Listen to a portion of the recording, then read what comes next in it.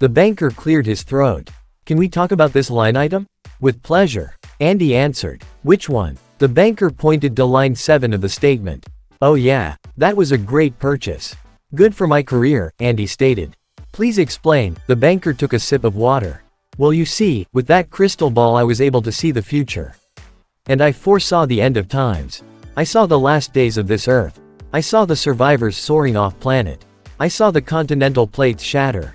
I saw the world as it was and as it would become. I saw how this all goes down and I found my answers. Andy's voice was far more serious than the previous few times he spoke. Is that why you are seeking a loan? The banker asked. Kinda? I mean, yeah, I was going to take a small business loan to open a sandwich shop. I scheduled this meeting before the crystal ball came into the picture. Andy shifted slightly in the uncomfortable chair. How has the crystal ball helped in your career then? The banker set an empty cup of water on the table. Because I also saw that you would need a cup of water right about now. Andy pulled a spill-proof mug from his coat and handed it to the banker. Oh, look at that, the banker said, excitedly taking the container full of water. And there's even a little logo mock-up.